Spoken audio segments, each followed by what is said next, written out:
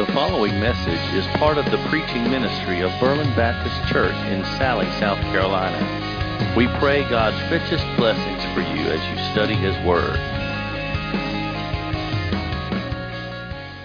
I'd like to invite you to find in your Bible Acts chapter 19. We're going to start in verse 21 today and actually be finishing out chapter 19. This last little story that comes from chapter 19 is something that has happened to Paul. As you're finding your way in your Bible, I want to tell you a short story that I believe will kind of resonate with what we're going to see in what happens today in Scripture. So, a few months ago, I want to say it was prior to Thanksgiving. Yeah, it was maybe around September. And everything's going on differently in the culture right now. There's a lot of quarantine. There's a lot of social distance. There's all kind of precautions that are taking place. And so we wanted to visit with my parents at their home, and they were kind of reluctant, because my dad is going to be 80 years old in April, and he's in great health. What I think is the health of a man 20 years younger than he is. He does a lot of exercise. He's very healthy, even to be almost 80 years old. And but they're still, a little bit older, so cautious, which is understandable. So what we thought, we'll just meet on the back porch and sit around outside. We won't be in the house. It'll be nice. So my family, we all went over to their home, and we walk around the back, and we're sitting back on the back porch there around the table, and we eat lunch and talk and just relax. And we were probably out there 2 hours sitting around the table. And my dad got up to carry some dishes, some things back into the house and set it in the kitchen. And I got up, his hands were full, so I got up to open the door for him. And so he's standing at the door, I'm walking to the door to open it, and about that time, behind me, where the table was, where everybody else was sitting, all these screams let out. And it caught me off guard. So I was turned this way, and I heard a scream, and as I turned, everybody just scattered like roaches when the lights turn on. They're all running out in the yard. And I didn't know what was going on. I could not see or detect anything that would be wrong, but yet everybody is screaming and running. So I took off running.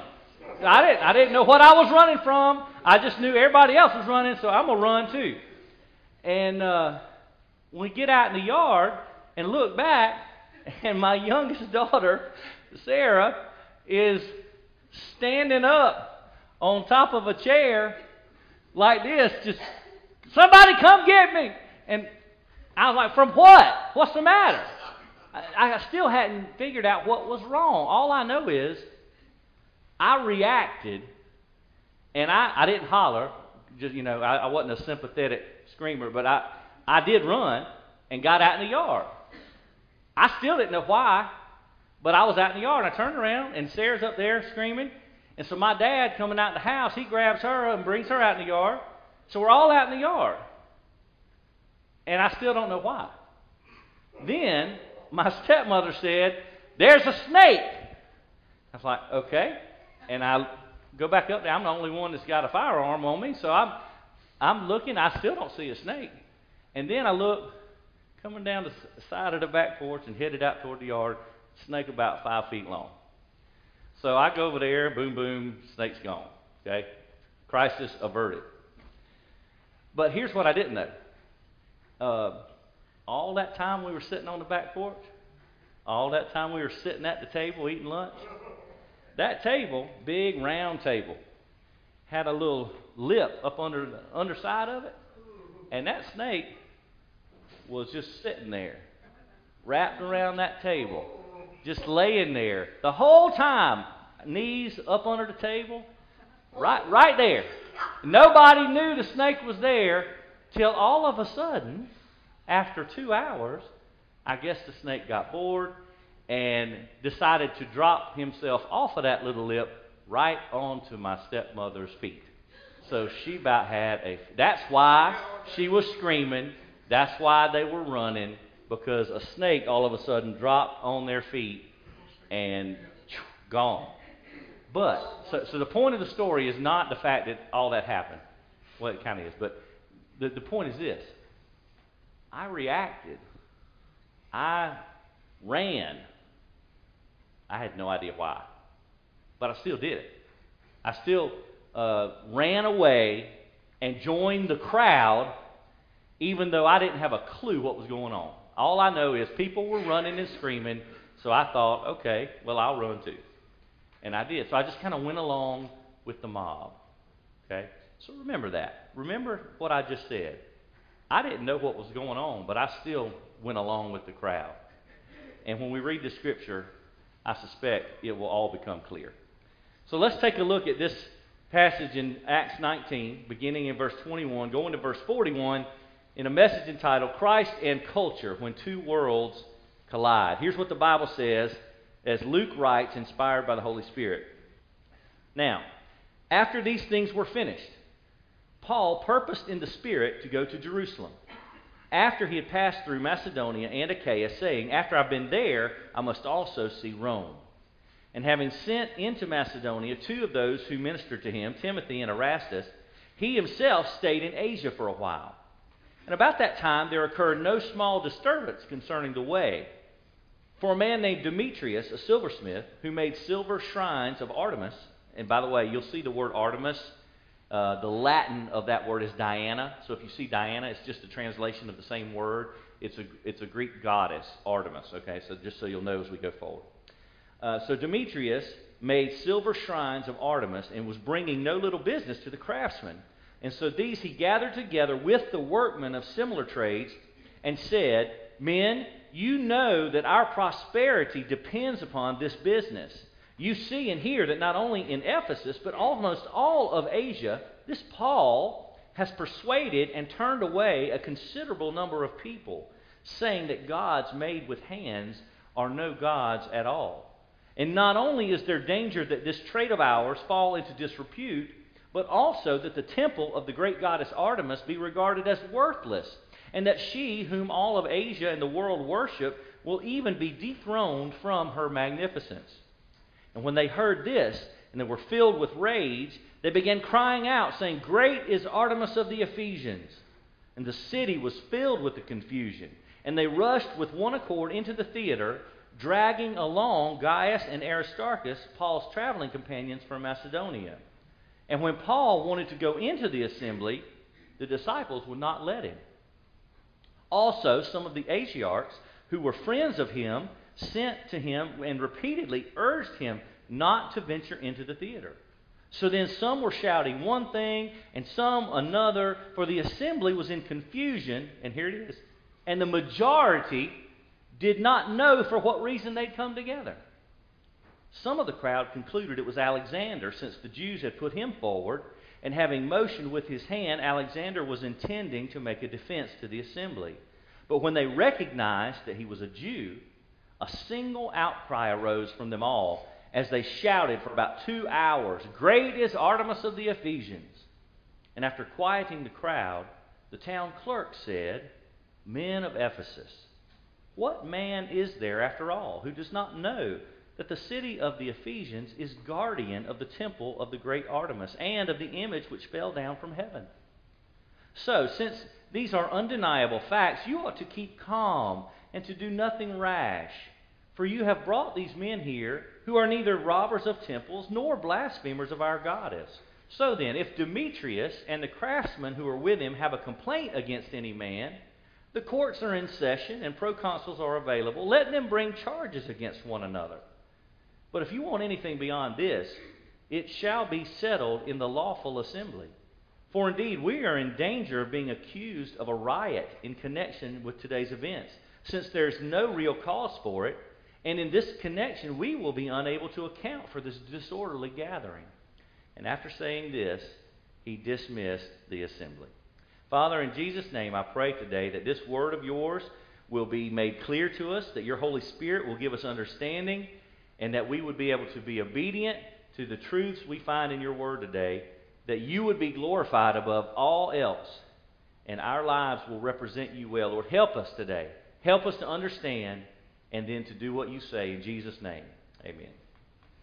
So this event sounds kind of odd at first, and it's a little interesting why this whole story is included in the text. But I want you to see, first of all, there's three main sections here that all revolve around this conflict. But I want you to see one phrase as we look at our first point today, and that is gospel preaching often brings conflict. Gospel preaching often brings conflict. So when you look at the first paragraph here from verse 21 down to verse 27, there's a phrase at the beginning of verse 21 that kind of gives us a little cause to say, all right, what's he talking about there? Because it says, now after these things were finished. Okay, so it makes you think, all right, what things? Well, if you recall last week, the first portion of chapter 19, a big event happened where Paul was preaching, and God was doing all kind of miracles through Paul in the preaching of the gospel, so that people were getting healed, and evil spirits were being cast out, and all this sort of thing, right? You remember that? And then 7 sons of one Jewish priest tried to get in on the action, and they tried to call out the name of Jesus, even though they knew nothing about Jesus. They did not have a relationship with Jesus. They tried to get it secondhand. They just wanted in on the action. They wanted in on the attention and the notoriety that Paul was garnering because of what God was doing. So the whole point of last week was that God was doing the work through Paul. So attention was being paid to what Paul was teaching, and it made these other folks jealous. So when they tried to get in on it, remember, this is when the evil spirit spoke to those 7 and said, I know Jesus, and I've heard about Paul, but who are you? And that was the first sign that, okay, things were about to get really bad for those guys. And it did. And so that was the event when you read in verse 21, after these things were finished, that's what it's talking about. So on the heels of that major event in Paul's ministry, Paul decides he needs to go to Jerusalem. And it says in verse 21, he's going to pass through Macedonia, Achaia. He's going to go to Jerusalem, and then he's going to Rome. That's his goal, his long-term goal. He wants to go to Rome. So he plans this pathway here for where he's going. He's going to stay in Asia for a while, and he sends, there's 2 guys mentioned by name here in verse 22, Timothy and Erastus, who had been serving with Paul, and said they had ministered to him, and he sent them into Macedonia, and he stayed in Asia. So here's what we need to see. Church is a team sport. It's not a one-man show. Okay? We need to just grasp that whole concept. If you're a Christian, if you belong to Jesus, and He loves you and you love Him, and you trust Jesus for your salvation and forgiveness, that means you're on a team. And that means everybody has a function in the team. It's not, Christianity is not an event for paid professionals. That's not how it works. The body of Christ is a family that functions as a family and as a team. So when we work together. When one rejoices, we rejoice together. When one is sad and is mourning, we mourn together. We're a family. We're a team. And so this is a demonstration of that, because if you remember in the last parts of this chapter and the previous chapter, Paul's mission is a team effort. We've already talked about Priscilla and Aquila, who played a role in Corinth and in Ephesus here. We've talked about here Gaius and Aristarchus, who are going to be mentioned in this passage today. And then here you see Timothy and Erastus, 2 helpers of Paul that had pastoral and practical responsibility. So it's kind of a sub-point within this bigger story that's happening, just to remind us we're on a team. We're working together for a common goal. Okay? So when a conflict happens here, this conflict arose because of Paul's preaching. And not so much what he was preaching, but the effect of it. See, here's what happens. When you share the gospel consistently, constantly, things start to happen because of that. When people believe and their lives are affected by the truth, that changes things. Their speech starts to change. Their behavior starts to change. Their want-tos start to change. So they're not the same people they were. And that's the goal of Christianity. It's called sanctification. That today, hopefully I am more like Jesus than I was yesterday. Tomorrow, hopefully I'm more like Jesus than I was today. It's a progressive plan. Okay? Being more like Jesus. So that affects people's lives, and that is what caused this problem. So you see a fellow named Demetrius. And you see in verse 23, it's the kickoff of this conflict against the way. You remember what Jesus said, John 14:6? I am the way, the truth, and the life. So Christianity was often referred to as the way during these early days. So a man named Demetrius who made silver shrines of Artemis. Now, Artemis was a big deal in Ephesus, and so everybody in town is almost like this. You ever been to any place like Carowinds or Six Flags or Disney World or anything? You know, they've got a few gift shops in those places, right? And they sell a lot of souvenirs, right? And typically they are real proud of those souvenirs, you know. And so they make a lot of money off those things. All right. That's what's happening right here. Demetrius is raking it in pretty good because he's making these silver shrines for this goddess that is revered and respected and worshipped in Ephesus and even beyond. So he notices the change that is taking place in people's lives because of Paul preaching the truth of the gospel. Because here's the conflict. Christianity, idolatry, and they don't mix. So Paul's preaching has been causing people to turn away from worshiping idols and turn toward worshiping Jesus Christ as the Messiah, okay, the Savior of the world. So as that happens, what do you suppose is happening to old Demetrius' business? It's starting to go on a downward trend. So his income is starting to reduce a little bit, and he's like, okay, that's not. I need some more. I need the money to keep rolling in, and so here's what he does. If you follow the text, it's real interesting the way he handles this whole situation. He takes his idea, his principle of I need this money to come in based on this business, and he gathers all the craftsmen and the workmen of similar trades. So Howard Marshall writes this. He said Demetrius appears as a man with a nice sense of what would appeal to his fellow tradesmen. So he put before them as the very first consideration the fact that their trade, which was no doubt just as profitable as the modern production of souvenirs for tourists, was in danger of going into decline. So he's kind of being a fearmonger, and he's trying to say, hey, we need to put a stop to this because our money's going to dry up. So I want you to note a little detail here that's real important. His argument was not about doctrine. It was not about ethics. It was not about law breaking. His argument was about money. That's all. So I want you to just remember that as we move through and see how this thing progresses, because his whole argument was economic. It was not based on any kind of principled truth that he had a problem with. So he got these folks together. The Bible says, verse 25, he gathered them together.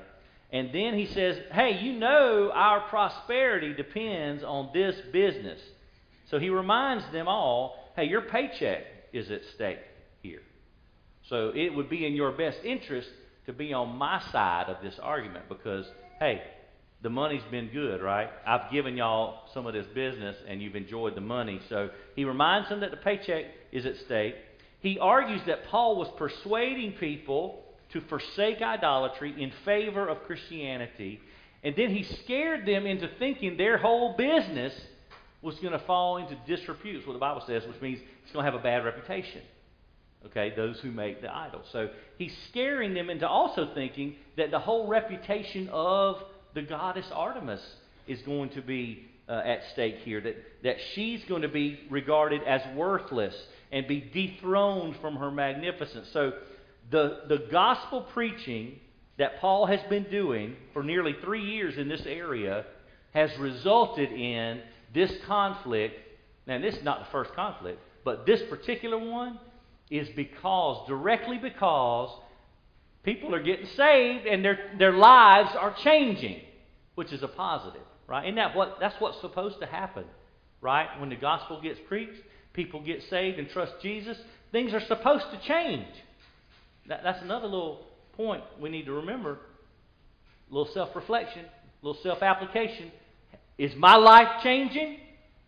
Have I believed in Jesus? And if I have, am I different now than I was before? You want to know? You don't even have to do a self-reflection. You want to know how you're doing? You want to know if your life is bearing fruit after having been changed by Christ? You got any friends that'll tell you the truth even if it hurts your feelings? Go ask them. Ask them, hey, do you notice anything different about me in the last 5 years, 10 years? Is my life, does it look different? Do I act any different than I used to? You might be scared of what they might tell you. I don't know if I really want to be asking those questions because I don't know if I'm prepared to get the answer. But that is a good way to judge the difference Jesus is making in your life. So gospel preaching often brings conflict. Number 2, gospel conflicts often reveal sinfulness. If you look at verse 28, how this develops. You've seen the beginning of the conflict. Now, what course does it take? Verse 28, it says, when all these people that Demetrius had gathered together, they heard what he said. They were filled with rage. So he was successful, right? He stirred them up. He stirred up a mob of angry workmen, filled with rage, chanting this mantra of nonsense, great is Artemis of the Ephesians. It says later they did it for 2 hours straight. I just don't understand. Anyway, that's what they were doing. They were so enthralled in the argument and so afraid that their source of income was going to go away and that the reputation of their business and the reputation of their goddess was going to be defamed. So they're filled with rage. The city was filled with the same confusion. They rushed together into the theater, it says, and they dragged a couple guys with them. So they noticed, they couldn't find Paul, apparently, but they noticed that a couple of guys who had been with Paul, Gaius and Aristarchus, from Macedonia, well, they grabbed them up, took them into, because you know what? Every time there's an angry mob, there's got to be a focus point for the anger. They got to direct it towards someone else, because I'm just going to say this and take it for what it's worth. If you're going to play the victim, somebody's got to be blamed for it. Right? And that's exactly what's happening. So they grabbed these 2 guys because they were associated with Paul. Now, let me tell you real quickly about this area where they were. I want you to get a mental picture. John Stott, who is a fabulous theologian, he's gone to be with the Lord now, but he wrote a great description of this in his commentary, The Message of Acts. He's talking about the part of the city where this most likely took place, because there are still plenty of ruins of this area still available to see that have been preserved. So he says that this was most likely what they called the Arcadian Way, which is the main thoroughfare in Ephesus, like the main street. And it was about 36 feet wide, marble paved, colonnades everywhere, and it led from the harbor to the theater. And now the theater itself, which is actually still preserved today.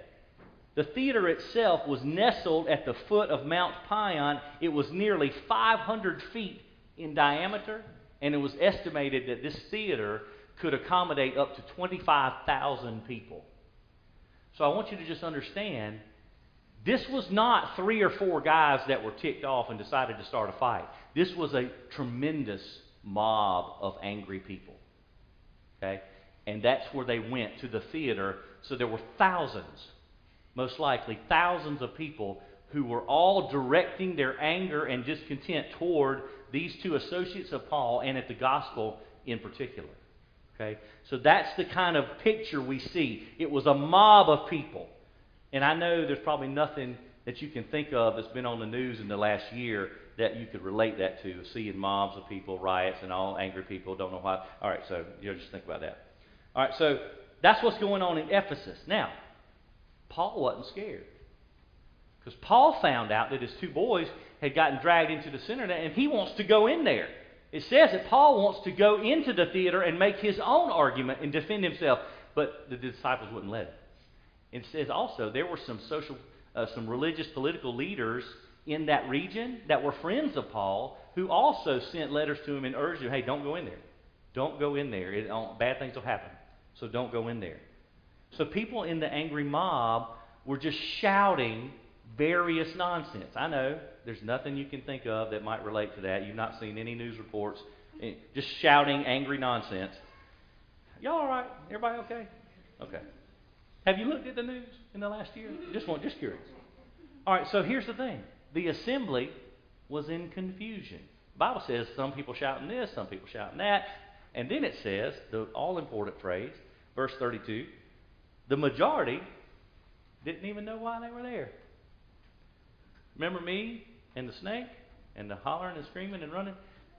I had no idea. I just thought, okay, they're running. I'm going to run too. And I did. So it says here that the majority of the people had no idea why they were even there.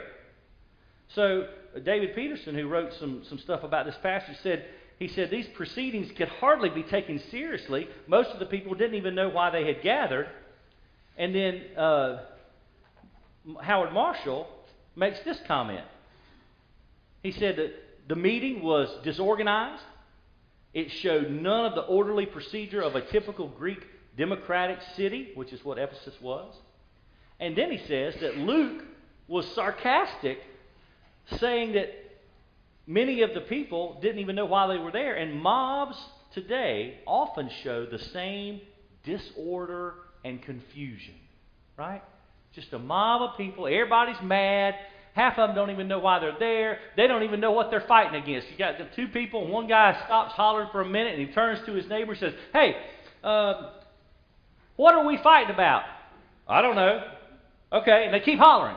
But neither of them know why they're there, but they're just mad about it. And that's what's going on here. It's confusion. It's complete confusion. And he goes on to say this. If this seems incredible, and literally speaking, like incredible, not believable, not credible. If this seems incredible, we might remember how long angry crowds today can shout abuse when someone tries to engage in a rational argument. You know, I learned a long time ago that if someone is willing to sit down with me and have a civil conversation, I will talk about anything, anytime, to anyone. If you're willing to sit down and we can have an adult, civil conversation, not raise our voices, and just discuss principled facts that are in debate. If we want to have a discussion like that, I am more than happy to engage in that at any time, with anyone, for any reason, over any subject.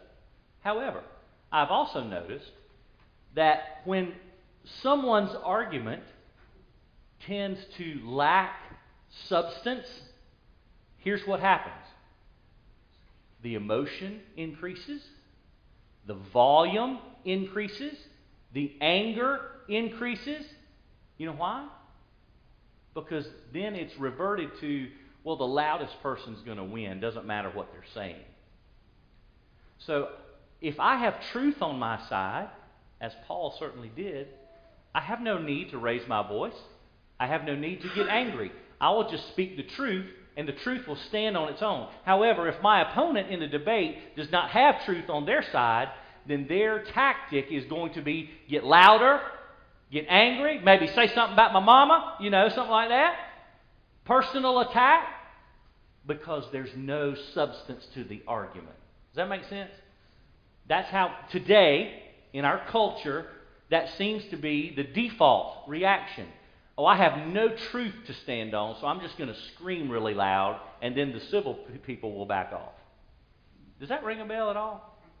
That's what's happening in the world. So you can be assured that now, I'm sure there's an exception. Sometimes people have the truth, but they're just really, really passionate about it, and they get loud. Okay, I get it.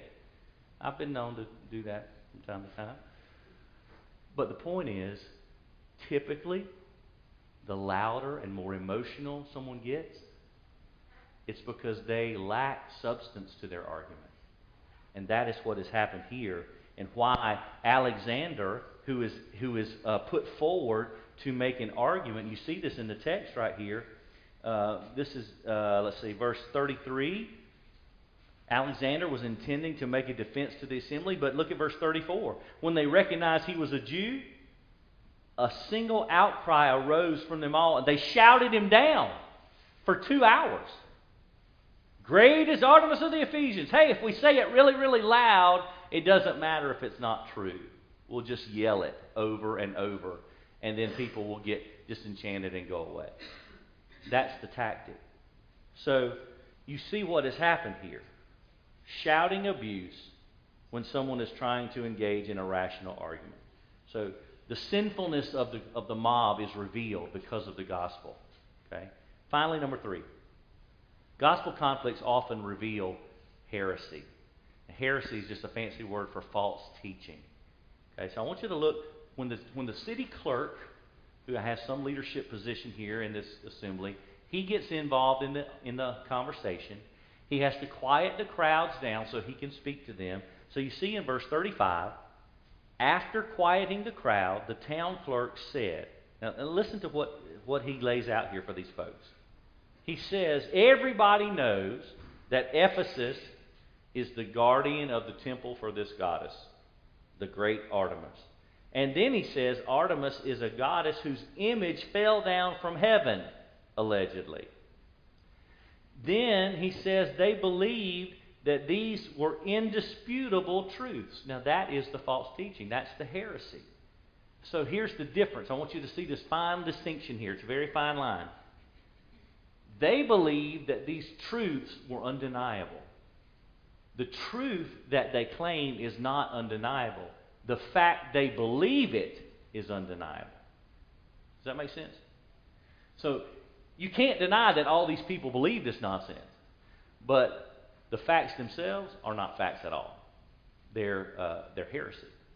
They're idolatry. Okay? They're worshiping some mythological goddess. Okay?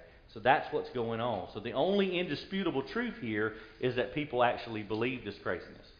All right, so relate that to our culture. Many people believe many things that could be pretty easily and readily disproven. But that doesn't change the fact they are very, very opinionated and dogmatic that this is the truth. It doesn't matter that it's not.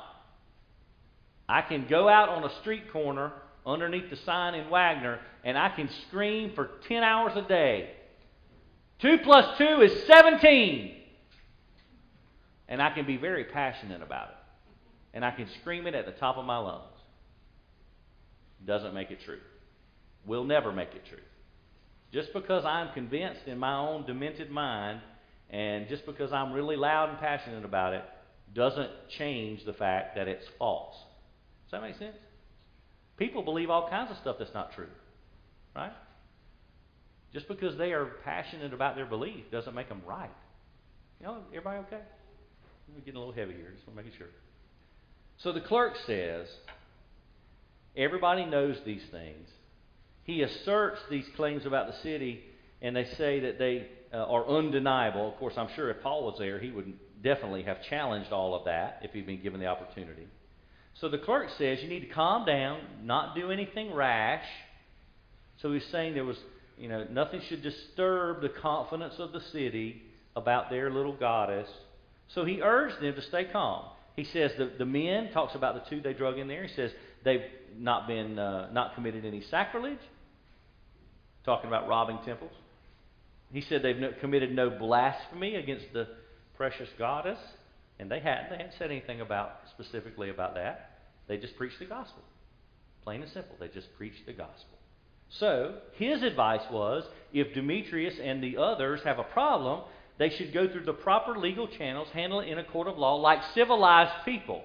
Now, what do you suppose would happen today if someone were to get a little megaphone and go out into some of these angry mobs that are gathered all over the country and say, hey, you need to calm down, okay? If you have a problem, you need to handle it like civilized people and file a complaint in a court of law and go through the proper channels. How do you think that would be met? Poorly, right? Poorly. Okay? Probably wouldn't be received at all. But that's what the clerk says to them. Now, the interesting thing is, this town clerk is not an advocate for Christianity. He's not defending the gospel. What he's defending is law and order and justice. And so he's anxious that the city does not get a bad reputation for being disorderly and having these types of activities in the city. You see that? So his point is not to defend Paul or his teaching. His point is, I want the city to be seen as a civil, just, and well-behaved society. Not exactly what we observe on the news today. Because apparently those things don't really matter when many times it appears that those who are in leadership in some of these places are the ones potentially encouraging the bad behavior. And that's unfortunate. That's unfortunate because that's not how things were designed to work. But that's another conversation. So the clerk was afraid of bringing legal trouble to the Ephesian people. They didn't want to be accused of causing a riot. But I want you to see the fact that the clerk understands there's no reason for them to be there in that angry mob. Look what the text says to us. It says that in verse 39 and verse 40, the end of our text, it says, if you want anything beyond this, it should be settled in the lawful assembly. Indeed, we're in danger of being accused of a riot. And then he says, there's no cause. There's no cause for it. So even the leadership of the town acknowledges this is nonsense. If you've got a problem with them, file a charge, take it to the court. If not, you just need to go home. That's what he said, which is actually great leadership. You know, for whatever he believes, that's great leadership. So he says they'll be unable to give an account for this disorderly gathering. So the town clerk dismisses the people. Now here's how this thing ends up. So let's conclude this passage today. There's a couple of things I want to point out to you that have been given to us from a few different sources, a few different commentators. David Peterson writes that rioting in support of your religion was provocative and potentially self-destructive. Let's apply it to Christianity. If we were to be so passionate about the gospel that we went through towns in an angry mob screaming and yelling at people, how well do you think the gospel truth would be received?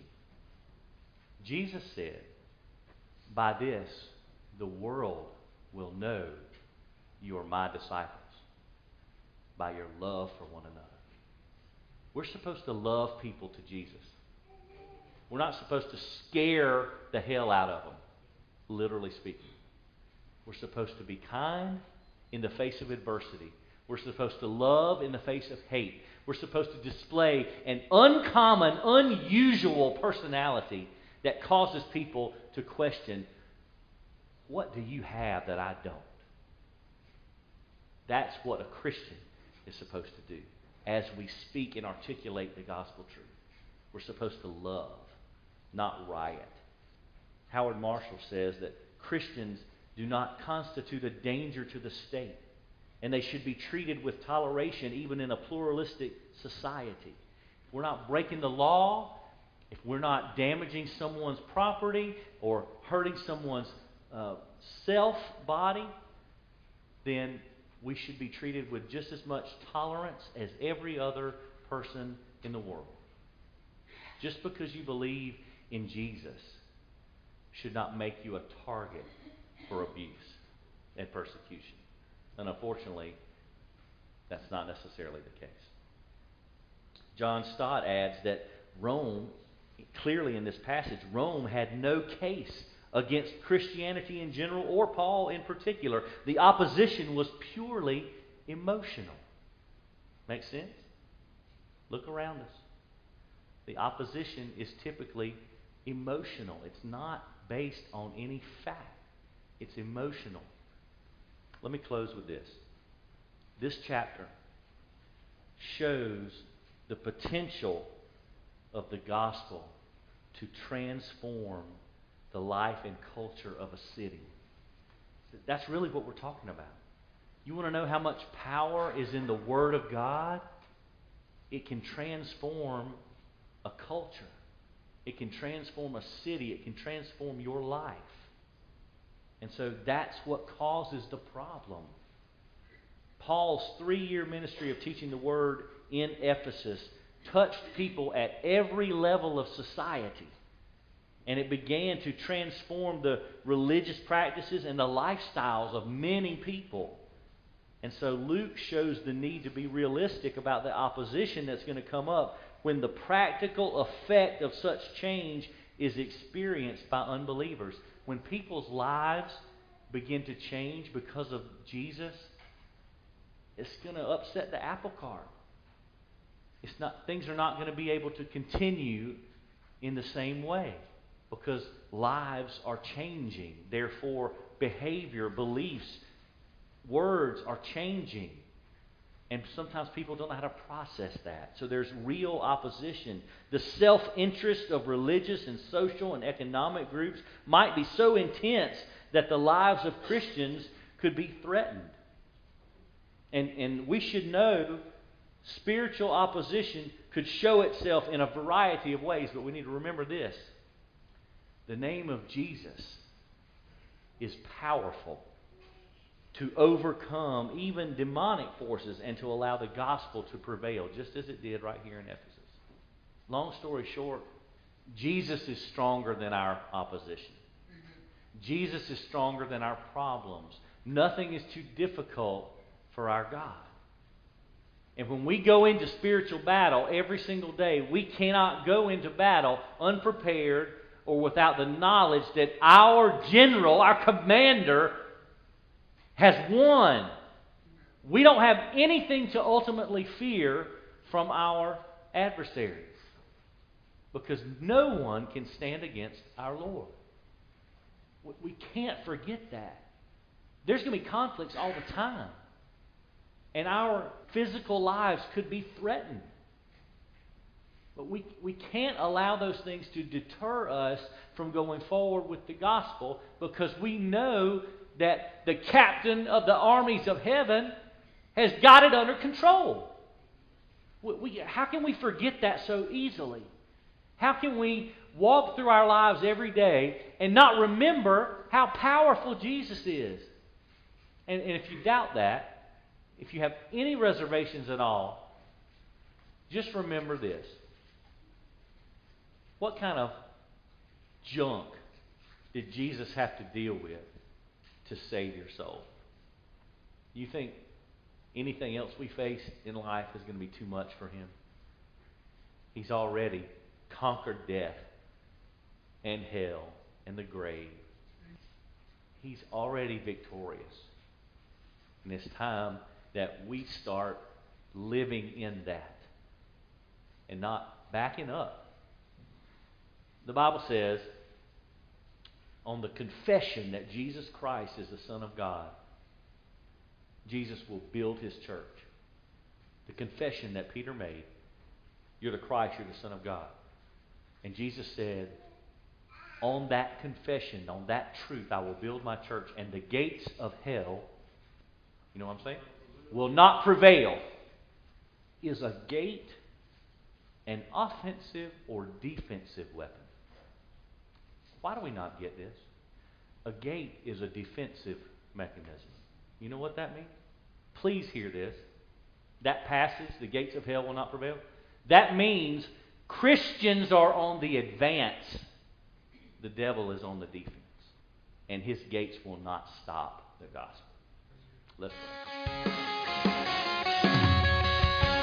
Thank you for listening to this message from God's Word. For more information on Berlin Baptist Church, we invite you to explore our website at www.berlinchurchsc.org.